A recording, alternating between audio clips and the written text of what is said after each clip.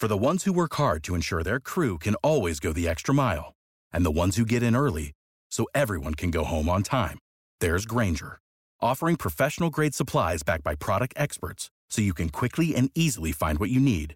Plus, you can count on access to a committed team ready to go the extra mile for you.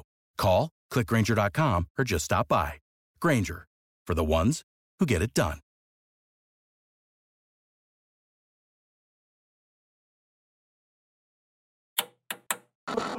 With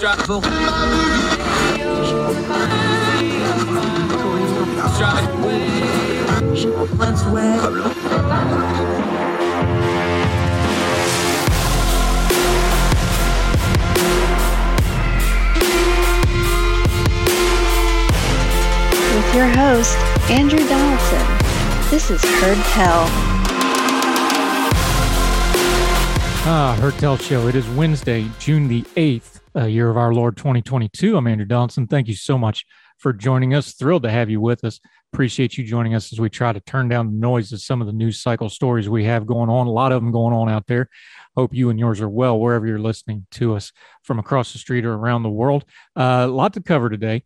Cooper Conway, good friend of the program, been here before. We're going to talk some education that doesn't involve school shootings for a change. Education, school choice, funding, COVID overhang in the education system. Going to get all of that in with our friend Cooper Conway in just a little bit. Also, another major aerospace company is moving to Northern Virginia. A few weeks ago, we talked about Boeing moving to the DC area. Now Raytheon's doing it. We'll talk a little military industrial complex here in just a little bit. Also on the program today, California recall. Chesa Boudin, the controversial DA out in San Francisco, was on the ballot for a recall. We'll touch in on how that election result came out. Also, a great story to end the program about a guy and his dog in a shrimp boat. The dog went missing, found its way home. Apparently did quite a bit of swimming for a little puppy. Did well there. Good story to end the program on. I want to read something here from writer Matt Labash, who is just as good a writer as anybody, from his Substack, which I highly recommend you subscribe to. He's a great writer, Matt Labash. But I have some bad news for you. This is him writing about all the bad news you watch that's making you angry. No matter how much you consume of it, they're going to keep making more of it. You're never going to catch up. And so if it's throwing your system off kilter, you're faced with a dilemma. How many shots of poison can you drink in good health per day? There's plenty of good news out there as well, acts of kindness and friendship, feats of generosity and sacrifice. But as my friends in the news racket like to say, good news is no news. A hard reality of the news trade is that ratings and clicks don't get generated, for the most part, by telling an audience how you might have stopped on the side of a busy highway to help an old lady change her tire. Now, if you hit the old lady with a tire iron, that's news they can use. And therefore, bad news does not just exist, but it so often becomes amplified out of proportion to the frequency with which it actually occurs. Lately, of course, plenty of bad news has not been fabricated or goosed. It's been real and pervasive.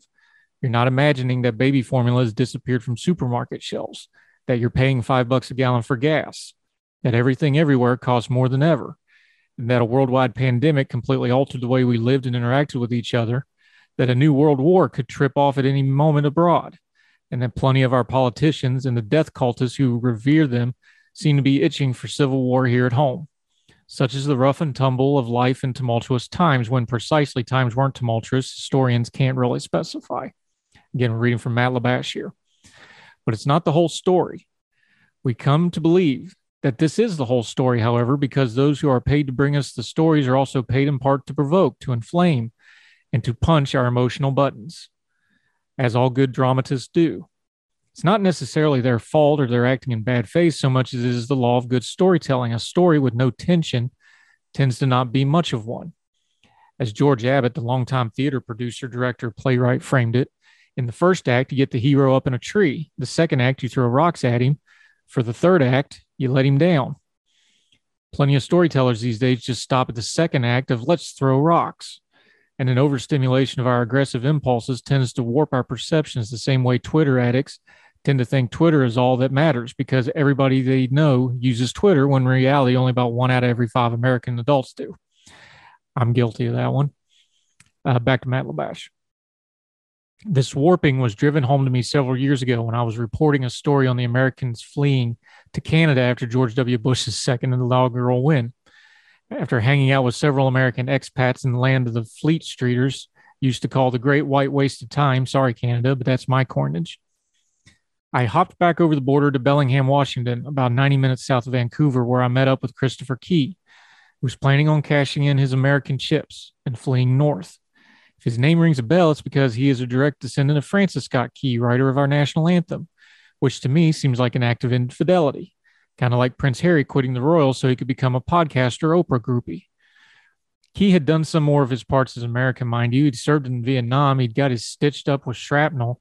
He'd spent many years kicking in our tax kitty as a dutiful capitalist, but now he seemed angry, thinking that our country had gone to an irreversible tailspin over George W. Bush, the kinder, gentler option many libs now practically pine for in the smash-mouth MAGA era. It was Key's impression that we'd become less tolerant, more mean-spirited, and judgmental. He said he was somewhat sad to go with all the good friends and neighbors he was leaving behind, but circumstances had taken things out of his hands. When I asked him about those good neighbors, however, he painted an entirely different picture of the country he lived in as opposed to the version that exists on TV Funhouse Mirror. He lived in a mixed neighborhood of Republicans and Democrats. They got together for barbecues and turned out to watch him perform in community theater. Having procured his ordination certificate for $25 off the internet, Key had become a Universal Life Church minister on the side and had presided over several weddings and funerals. There was a tight squad of people who generally cared about each other.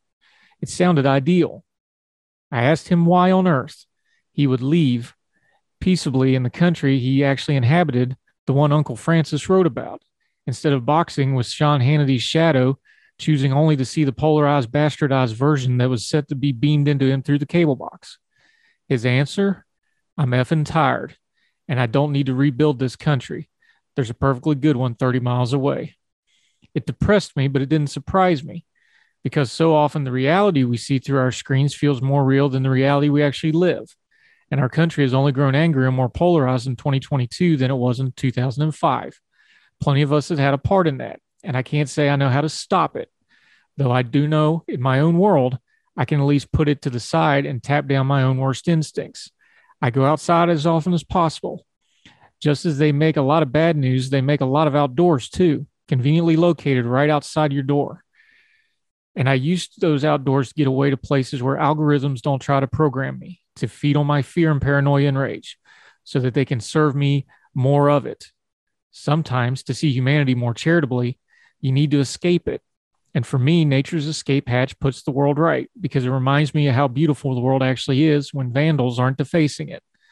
There are places where I can feel God's rhythms instead of man's, the latter of whom tend to clap on one and the three. I fish, I paddle, I walk my beloved dog, the purest soul I know, through the woods. I am never sorry when I do these things, even if the strippers want nothing to do with my fly, or if the unexpected squalls turn my kayak into the water trough, or the deer flies are biting through my shirt. It still beats subjecting myself to the anger-generating machine all live long day, because anger is a thief. It will steal everything if you let it. Your perspective, your balance, your peace of mind. As the late great outdoors writer Nelson Bryant put it in a letter to his daughters, the secret I would have you know is that even though your years will steal your fresh beauty, it need only be in truth a minor theft. What you must guard against is that jaded state wherein there is nothing new to see or learn. Marvel at the sun, rejoice in the rhythmic wheeling of the stars, and there learn their names. Cry aloud the swelling beauty of an orchid in the white oak wood, or December's first snow. Slide down the wind with a hawk and cherish the smell of wood smoke and mayflowers, or the caress of a warm wool blanket. Tarry by a stream where willows bend and fleas tedium gray embrace. Cherish laughter and whimsy, but battle unrelentingly for what you know is right, and be aware that there are thieves of wonder can enter any heart. Matt Labash writing.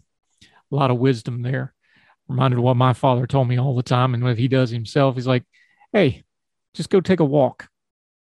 The idiom from the internet for this, of course, is go touch grass. But there is a lot of truth to that. We should spend more time doing those things, less time hating on each other online, like we talk about on this program all the time. Perspective. If you don't have it, you can have all the information in the world. It won't do you a bit of good, because you won't understand what you're looking at. So we start the program today with a little perspective from Matt Labash and some good plain common sense advice. More Heard Tell right after this.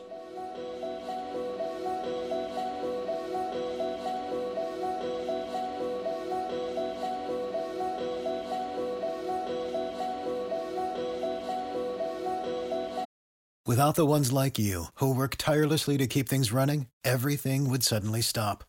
Hospitals, factories, schools, and power plants, they all depend on you. No matter the weather, emergency, or time of day, you're the ones who get it done.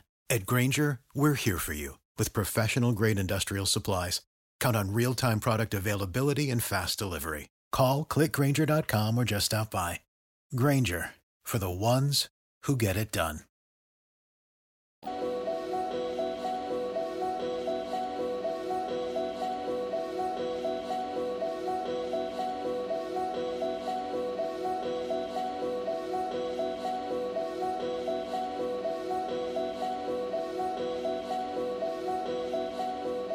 Welcome back to Heard Tell. Let's go out to San Francisco. Chesa Boudin, the highly controversial district attorney out there, probably the most progressive district attorney in the country, has been recalled and recalled handily. Let's go to CNN. San Francisco voters have recalled District Attorney Chesa Boudin. Boudin was narrowly swept into office in 2019 amid voter concerns over police misconduct, criminal justice reform, and mass incarceration in the city. His win was seen as a high point for the movement to elect progressive prosecutors. But his tenure was defined by the coronavirus pandemic and an overwhelming sense among San Francisco residents that crime, especially property crime, was both out of control and not a priority for the district attorney. This caused the political winds to shift dramatically against Boudin, with most San Francisco residents signaling on Tuesday that his laxer approach to certain kinds of crimes was unacceptable. The recall was also much about the impression San Francisco residents have of their own city as it was about crime rates. Homelessness and public drug use remain a persistent issue in the city, and residents have reportedly felt uncomfortable in large swaths of the commercial areas because of it. Boudin sought to fight the recall effort early by labeling it a natural reaction to the election of a progressive prosecutor and linking the effort to Republicans and police unions. But those claims didn't move voters, many of whom said they had made their minds up based on how they felt in their city. And while Republican money did help the effort, the push to recall Boudin was initially supported by Democrats. Of course, San Francisco, we know, is a heavily Democratic city. The results in San Francisco will have national implications too, underscoring just how risky it will be for Democrats to go too far on certain core issues, such as combating crime.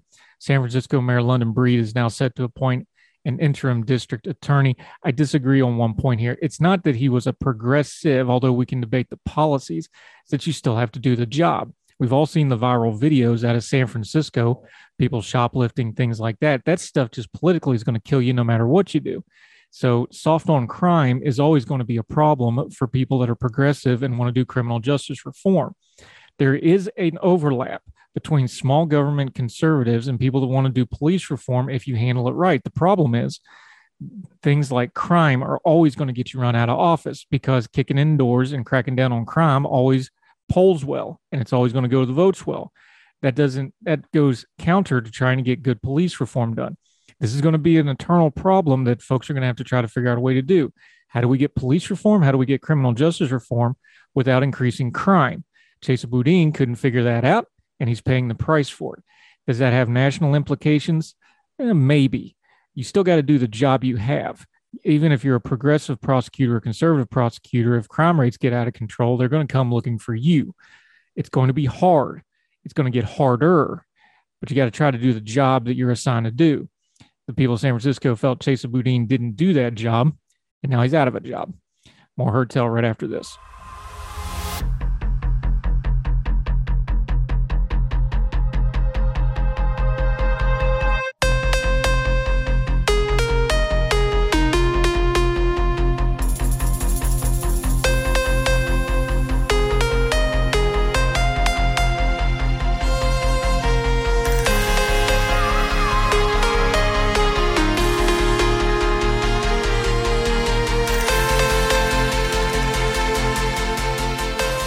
Welcome back to Heard Tell. Okay, here's a friend of ours we've talked to before, but it's been a minute. He was busy. He was graduating from college at Boise State. That's the blue football field for those of you that aren't familiar. They actually do educational things there too as well. My friend Cooper Conway, good to see you again, buddy. How are you? I'm doing fantastic. I'm so glad to be all set with my undergrad. Go Broncos, and hopefully our football team will be a little bit better this upcoming year. But I'm glad to be back. Yeah, y'all got spoiled there for a while. Now the reality's set back in. Yes, that's very true. But our new coach Andy Avalos, he's going to rebuild the program, I think. So I have high hopes. Yeah, we always pulling for the smaller schools. Good for you. Congratulations, by the way. You were studying things like government and policy. There's one area where government and policy has been really colliding with public perception. That's in education as of late. Let's start with something big picture before we delve into some other things, though. The first time I met you, actually had you on the radio about, oh gosh, it's been about a year and a half ago. We were talking education. We're still talking education. Generally speaking, though, the debates kind of died down because the economy's taken over other things.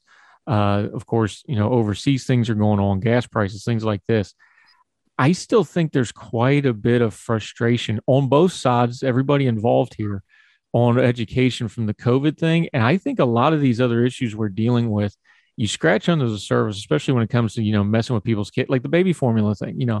People are really touchy about their kids right now. And I think that comes back to this education debate that we've been having for the last year or two. Does it feel that way to you too? Yeah, it does feel that way. People ask me all the time, like, who's the most successful, proponent of school choice reform? And, I can point to these think tanks, or I can point to, journalists that are in favor of school choice. But really, at the end of the day, it's parents. Parents want their babies to have the best education possible. And when you stop that from happening, they get angry, especially the moms. You don't want to mess with a group of 10 moms because they're going to get things done. And especially right now, in terms of the American education system after COVID, we've had a lot of problems during COVID and even before in terms of student outcomes and student success. Let's deal with that too, because I think this is part of our problem here. You just said it, outcomes and success. I don't think we have a common definition of outcomes and success here, do we? And I think this is the core problem here, because the school system, public school system, seems to have one idea of what a core thing and success is. Every parent has a different set of core thing and success here. I think right there's kind of the core of this whole problem is we don't seem to have a unified theory of education here, do we? No, we really do not. Some parents want their students to be able to have the best opportunity to go to college. Others have a specific set of moral and civic values that they want each of their students to have. And it seems to butt heads with a lot of the problems in terms of curriculum right now in our public schools, and how their kids are being taught. And this really just, the curtain was pulled back during the pandemic, as parents for the first time really got an inside look into what their kids were being taught. Cooper Conway, Young Voices contributor, Boise State grad, freshly minted, joining us here. I've been explaining it this way, and you can break it down better than I can because you're a better writer about this stuff than I am, though. I think the core of that, though, is we've lost the partnership.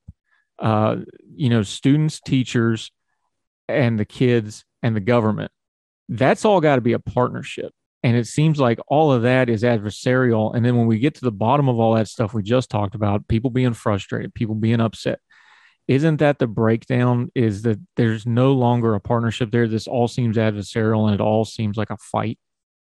Yeah, totally. I mean, the goal of traditional public schools, right, is to have a community to come together to be able to help out and provide the best education for every single child. And right now, that is a definite serious issue in that parents kind of see teachers as adversaries and vice versa, and there's not as much communication going on. And that just does not that does not bode well for student success. And the students are the ones that are really getting ripped off in all of this, as there's, different infighting over curriculum and other issues within the education system. That brings us to what do we do about it, which will bring up the school choice thing. Let's have a grown folk talk about this real quick. I'm all for folks that want to homeschool, but that's a specific skill set to be able to do that. That's always been less than 10%. I don't think it's going to be a lot higher than that just because of what's involved in it. I'm all for it. Those folks have a right to do that. but we'll just homeschool you. That's not a viable option for most American families. Let's just be honest here. So that leaves public school, private school, charter schools. Let's get the nomenclature right here, though. Public school, charter school, private school. Charter school overlaps the other two, but it's also distinct from both. Just give us some terminology before we get into this debate so everybody knows exactly what we're talking about. All right. So charter schools, contrary to what some people think, are actually public schools. They are quote, free and open to all. They use public funds, but they are just run by private organizations that establish a charter and an agreement between themselves and the charter authorizers, who's usually some part of the government, either like a local district or like a state agency. And so then these charter schools open up and kind of bridge that gap. And these charter schools have a lot more flexibility in terms of being free from regulation. Their teachers usually are not mandated to be in a union.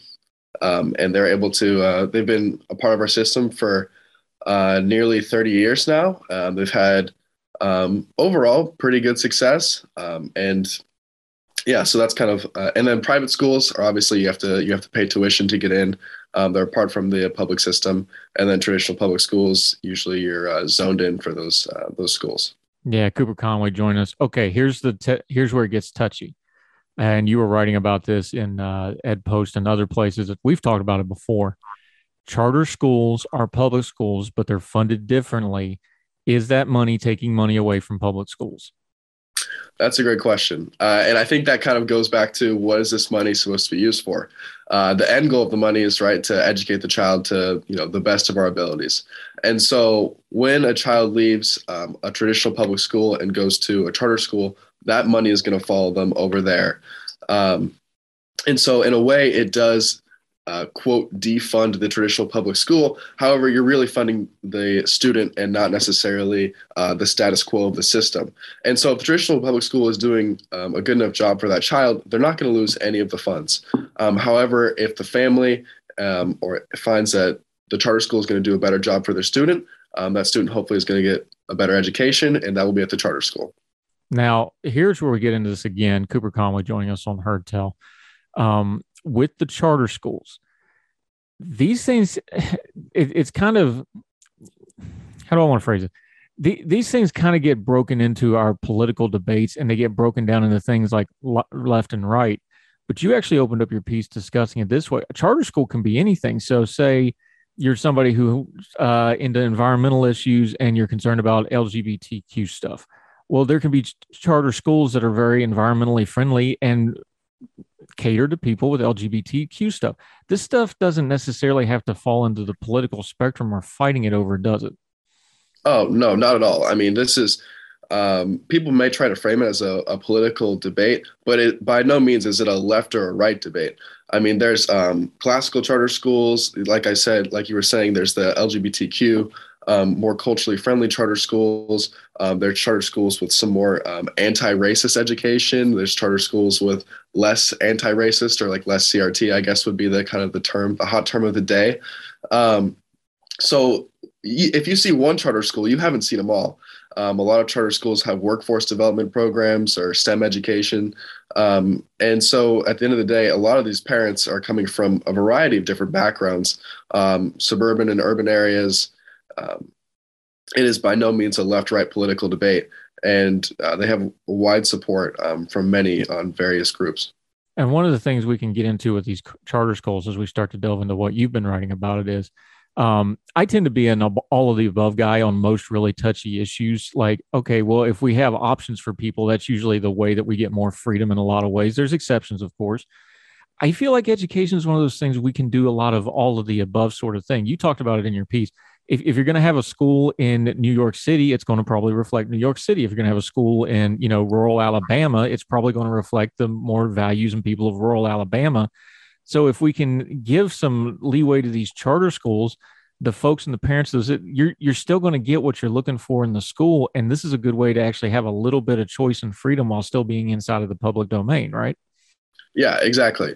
There's certain areas, especially like, say in urban areas in New York, there's a lot of charter schools that kind of have these quote no nonsense charter schools where they have very strict school cultures. And that's actually what these parents want. They want these kids to have a sense of structure, so that they have a better chance of going to college.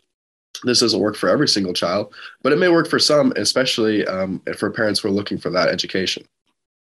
All right. So this gets up to where you were writing, though, is there's caps on these. There's a lot of political pressure involved. Define it for us, though. What is a cap on a charter school? What does that actually mean? Who's pushing for that, and what does it do? So I'll give you a couple examples of two different caps.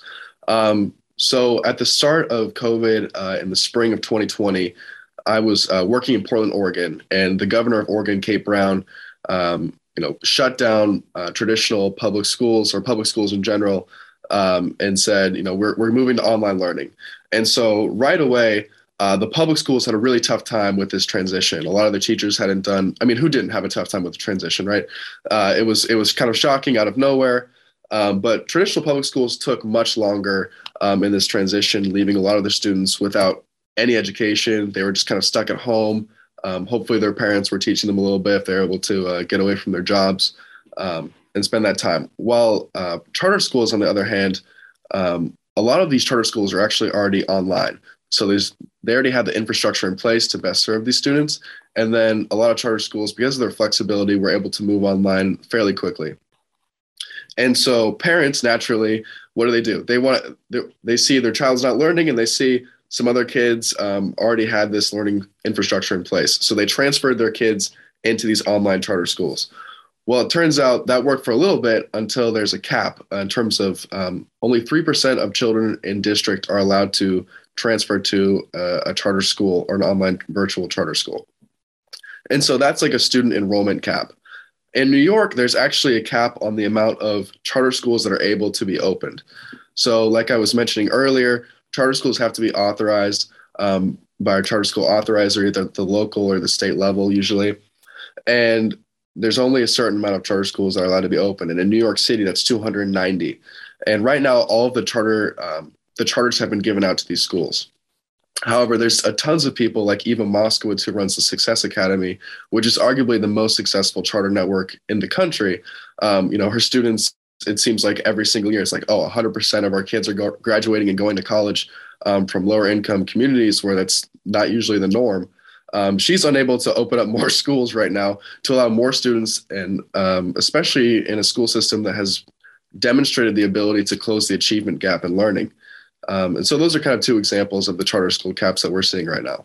Yeah, Cooper Conway joining us. We're going to come back to this after the break. We're going to talk more about the caps, going to talk more about charter schools, going to talk about the debate about them, the overhang of COVID, which is a real thing in education. Enrollments in some public schools are down. Enrollments in some public and private schools like charter schools are changing. We'll talk about that. More Cooper Conway, more education talk on Heard Tell right after this.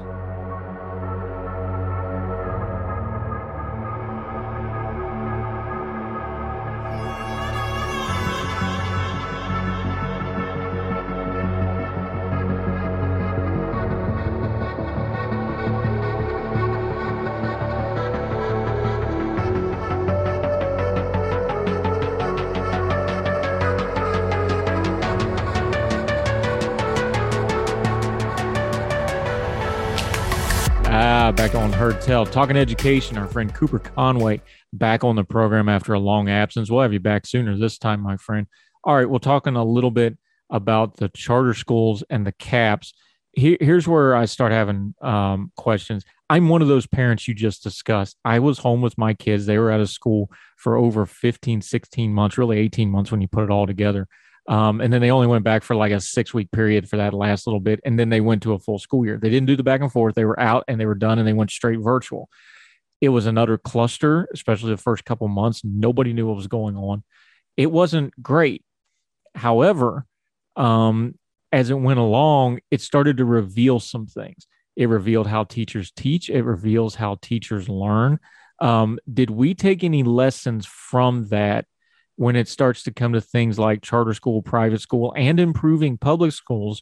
Or did everybody just kind of collectively get frustrated, move on, and we're right back to the old trench lines we've always fought over in education? Well, I would say that there was undoubtedly there was a lot of frustration, and online learning works for some kids, but not for every kid. And I think that became more apparent as time went on. And also, I think the flexibility of maybe some kids taking online classes every once in a while has become more of an option that's a little bit more mainstream. But also, it depends on parents being able to make this choice. And at the end of the day, that's what it's all about. Parents are going to be able to know what works better for their child. Whether you said like, oh, maybe it's homeschooling and we have the capabilities to do that, or maybe it's sending them to an online virtual charter school, or maybe it's sending them to a traditional in-person public school or private school. And so really the goal here now is to kind of figure out how can we create as many options that are high quality as possible for a child. And I think that the way to do that is through school choice and letting the money follow the student and not necessarily the system.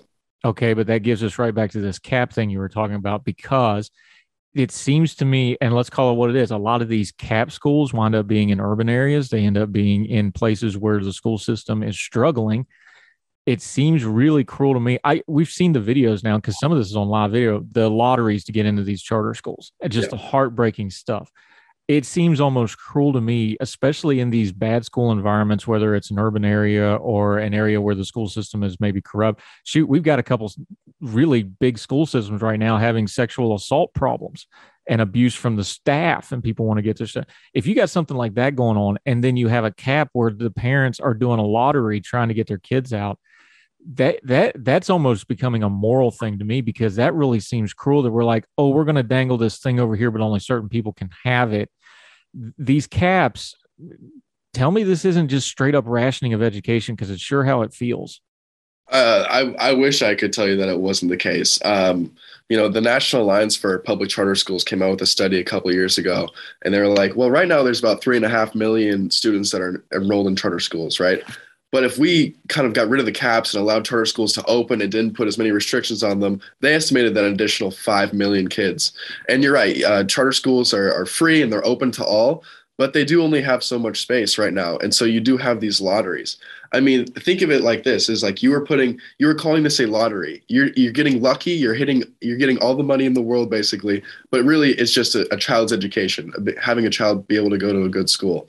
And that does seem wrong. And so the way I look at it is, why are we capping success? Why are we capping the opportunity for a child to learn in an environment that works best for them, from an academic standpoint and also from a safety standpoint? It really does not make any sense. And I think that if we're trying to build the K through 12 education system of the future, we can't wait anymore and hope, keep telling these parents from communities with terrible schools that have been failing for decades, oh, it's just going to get a little bit better. We'll just spend some more money and hopefully it'll turn around. Like these kids can't wait. They need a better education now. And if that means going to the public charter school, we should find a way for them to get in there. Yeah. And these arguments here we go again. Another cyclical argument wind up is like, okay, well, these public schools are failing. Like, well, if you're funding charter schools, that's why the public schools are failing. That's not what the data says. And in fact, we found out post-COVID, school enrollments are down. Now, the problem here is the education system, the public education system, I should say, is not meant to ever shrink.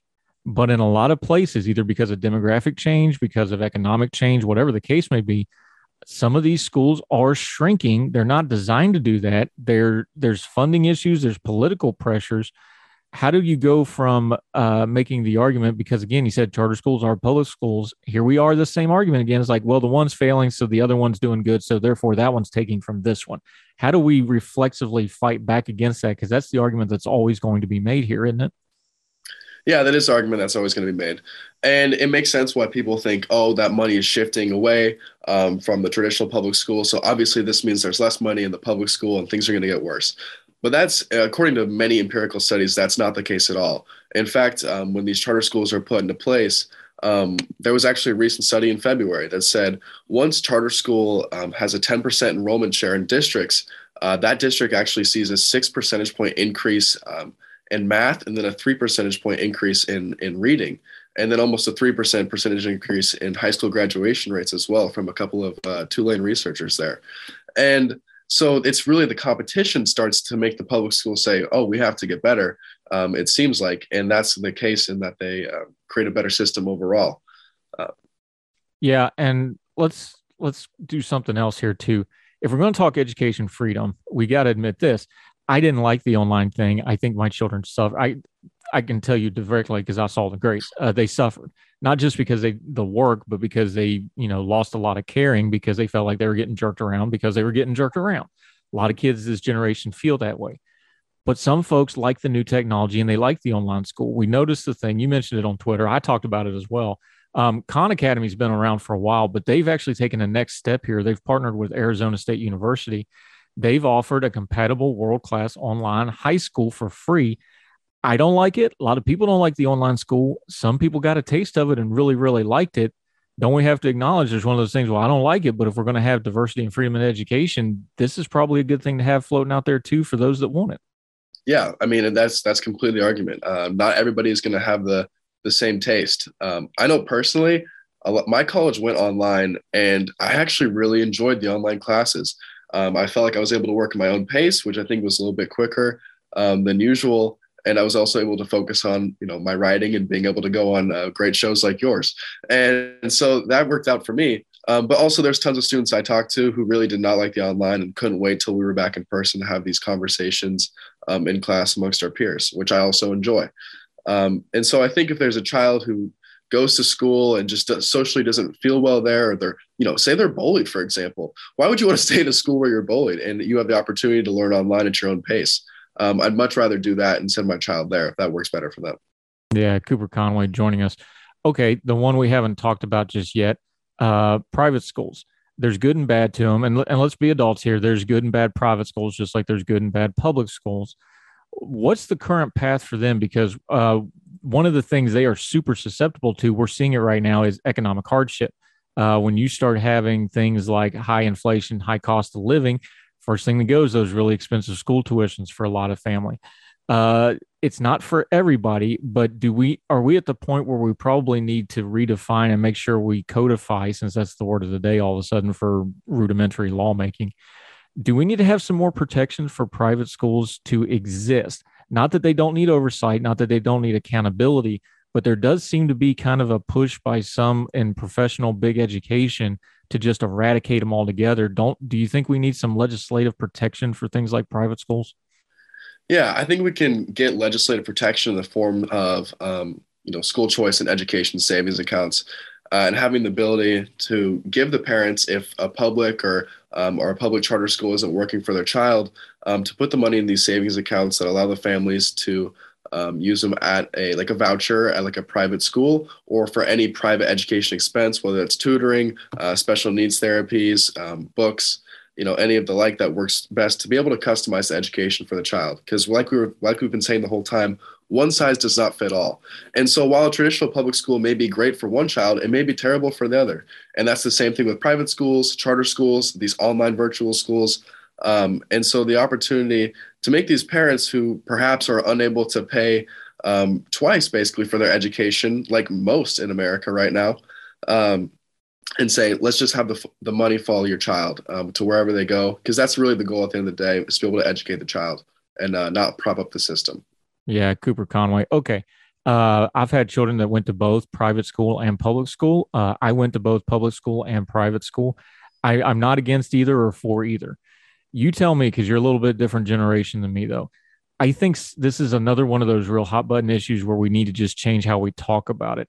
What do you think is some more productive nomenclature or ways to say it that gets away from the buzzwords that fire people up so much when it comes to education? So when folks are on their social media, when folks are talking about these issues to each other, what's a better way to discuss something like school choice? Because even the phrase, school choice has now been kind of weaponized. And then you have, public school and then defund it if you try to fund anything else. What do you think some of the language things we can do to kind of change this when we're trying to talk about it? Yeah, I usually like to focus on educational opportunity. It's kind of because for a lot of kids, for wealthier kids, they're always going to have education opportunity. They're able to buy a house in a nicer neighborhood where there's better public schools. They're able to pay for a private school. They're able to pay for tutoring or one-on-one lessons or all these different types of things.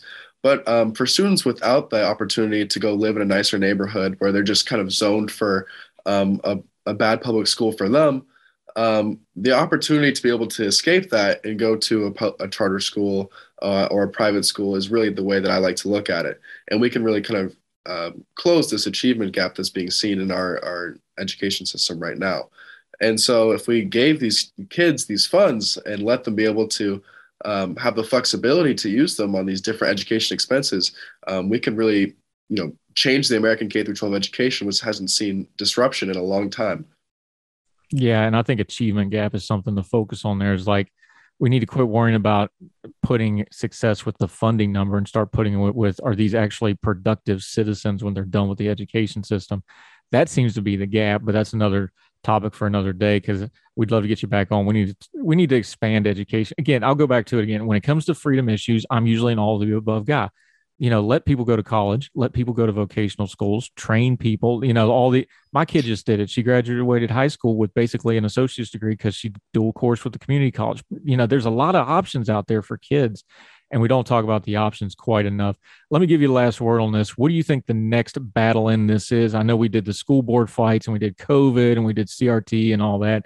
School choice wise, things like this. What do you think the next debate in education is going to be going forward?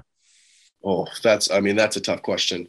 I think the next debate is going to be. You're a college grad. You can handle it now. I'm going to ask you harder questions going forward. From a K through 12 perspective, I guess it's going to be what's going to be the end goal. Like we were talking about for so long, it's been, well, let's just funnel all these kids into college. And I think more people are having the discussion of, is college the right choice for me, especially with the prospects of taking on these student loans? And then, maybe our K through 12 systems should be more focused on workforce development. I think that's where the next lane is going to be. I may be a little too early to tell on that one, but I guess we'll see. No, I agree with you because we keep talking about the educational bubble and whether it's going to pop. If it does, that's where it's going to come from, is people not getting the options they need. Great stuff as always. Cooper Conway, been too long. You're a professional now. We'll have you back on very soon to Heard Tell. Until we get you back, though, let folks know where you're writing, what you got going on, how to follow you on social media until they see you on the program again. Yep. You can see, thank you so much for having me on. You can see all of my writings on the Young Voices website, and then you can follow me on Twitter at Cooper Conway with the number 1 on the end. So it's always a pleasure. I appreciate it. Yeah, I love talking to you. You do good work, my friend. We'll talk again real soon. Thank you for the time today. Sounds good. Thank you. Thanks, Cooper.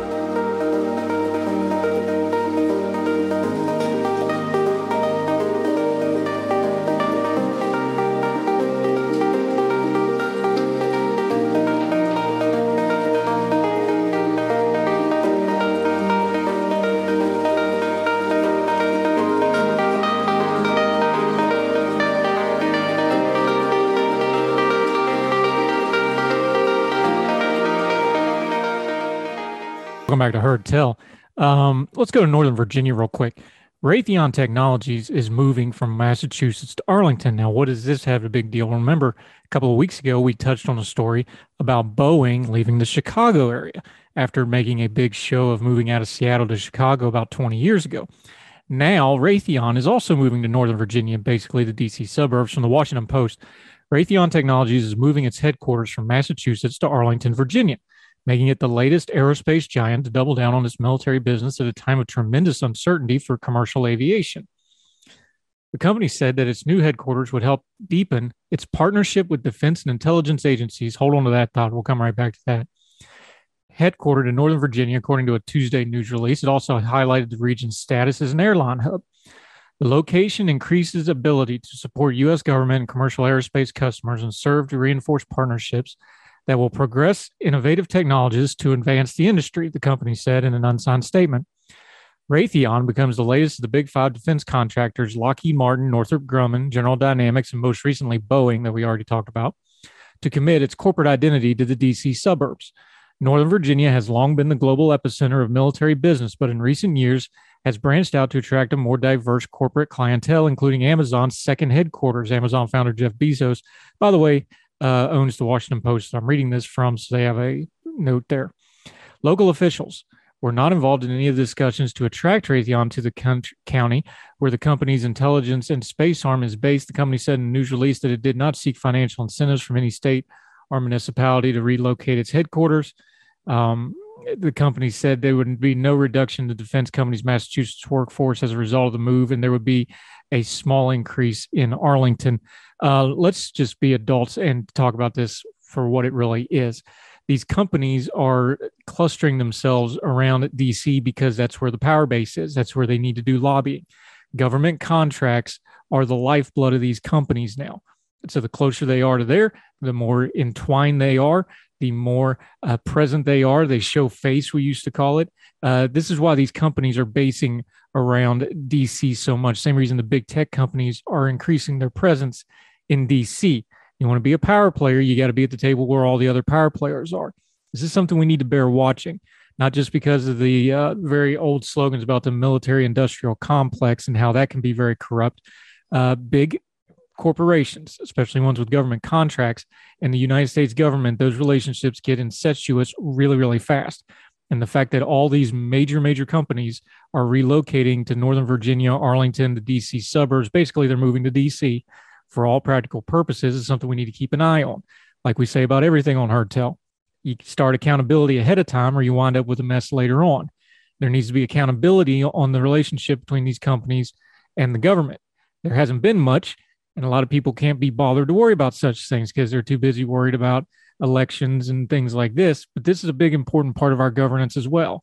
The bloat and waste and fraud and skimming off the top in the Defense Department starts with moves like this.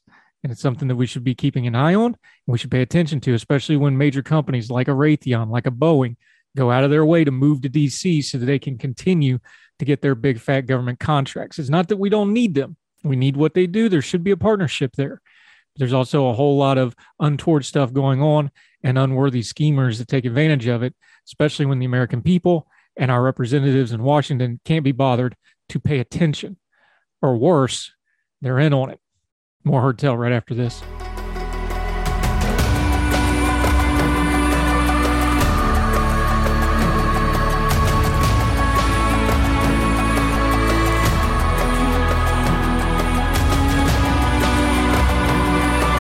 Without the ones like you, who work tirelessly to keep things running, everything would suddenly stop. Hospitals, factories, schools, and power plants, they all depend on you. No matter the weather, emergency, or time of day, you're the ones who get it done. At Grainger, we're here for you with professional-grade industrial supplies. Count on real-time product availability and fast delivery. Call, click Grainger.com, or just stop by. Grainger, for the ones who get it done.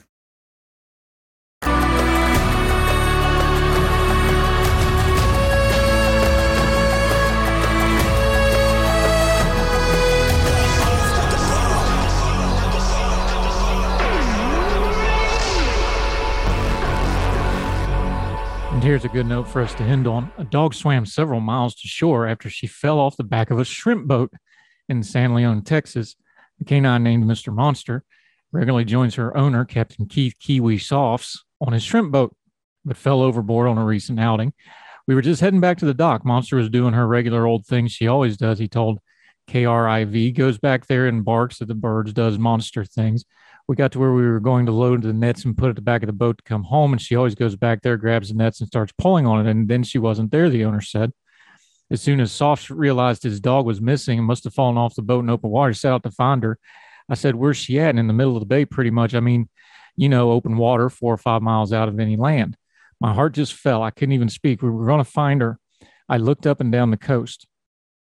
Unfortunately, Softs didn't locate Monster and decided to share the story of the missing dog on social media. Don't worry, though. Long story short, 5 days went by, and I started posting more and more and more. And I was like, she couldn't have made it in that kind of a swim. There's no way a dog swam that far. After searching the neighborhood, Soch found his beloved pet at a nearby trailer park. The lady mentioned I was crying so hard I couldn't even talk. She was giving me so many kisses. I think her swimming every day saved her life. Just her being on the boat, being used to the water. Pretty cool story. Good looking dog, kind of a pit mix, that beautiful gray collar they get. You can look it up. It's linked in the show notes. That'll do it for Heard Tell for today. Thank you for joining us wherever you are across the street or around the world. Sure appreciate it. Don't forget you can reach out to us at HeardTellShow, gmail.com, at HeardTellShow on the Twitter.